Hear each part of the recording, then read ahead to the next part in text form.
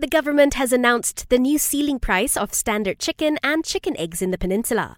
It says starting Friday, the maximum price of chicken will be set at 9 ringgit 40 cent per kilogram. Meanwhile, the price of chicken eggs will be capped between 41 to 45 cent each, depending on the egg's grade. An expert estimates that Klang Valley workers spend at least 44 hours a month being stuck in their vehicles due to traffic jams. A senior lecturer from University Technology Mara says commuters spend around 1 or 2 hours on the road each day. She told the NSD that not only is time lost, but severe traffic can also affect workers' physical, mental and emotional health. As such, she says flexible working hours should be considered to reduce traffic congestion and raise work productivity.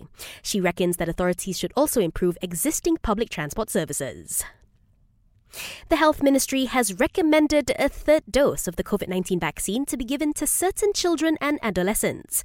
Its Minister Khairi Jamluddin says the third jab will be administered to kids aged 5 to 11 as well as teenagers aged 12 to 17 who are moderately or severely immunocompromised.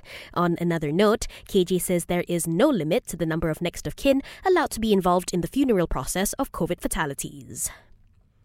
A new survey has found that Asia dominated the world's most expensive city rankings for employees working abroad. According to asset management company Mercer, 4 of the cities listed in the top 10 are in Asia, with Hong Kong taking the top spot. Meanwhile, KL ranked 181. And the price of RON 97 petrol will remain unchanged for the next 7 days at 4 ringgit 84 cent per litre. Meanwhile, RON 95 petrol and diesel will be unchanged at 2 ringgit 5 cent and 2 ringgit 15 cent per litre respectively.